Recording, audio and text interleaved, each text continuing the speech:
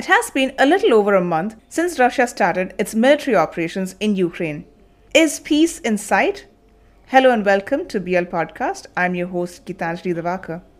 Russia has said that it would scale down military operations around Kyiv and northern Ukraine on Tuesday. This could be the first sign of de-escalation of tension between Russia and Ukraine. Now, as you know, Russia launched a military operation in Ukraine on February 24, 2022. At that point in time, the Russian President Vladimir Putin claimed that the Ukrainian government was overseeing a genocide in the eastern regions of the country. This comes days after Putin recognized Donetsk and Luhansk as independent regions. Officials from both nations met several times to negotiate peace, but there was no breakthrough. This time they met in Istanbul, Turkey, and it looks like the negotiations are bearing fruits.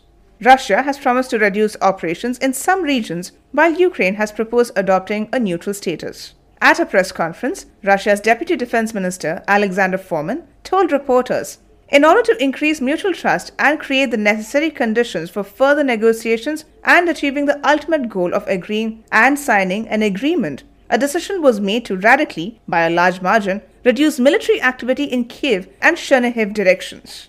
Areas that have seen heavy fighting, like Mariupol, Sumy, and Kharkiv, found no mention.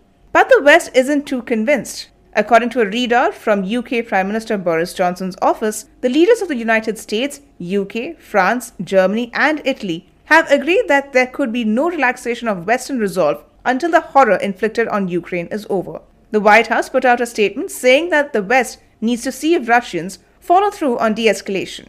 US President Joe Biden said that actions count.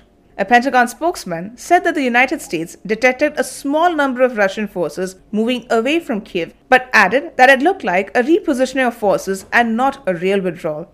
On their part, Ukrainian negotiators proposed adopting a neutral status in exchange for security guarantees. This means that it would not join military alliances or host military bases. They named Israel, Canada, Poland, and Turkey NATO members as countries that may give such guarantees.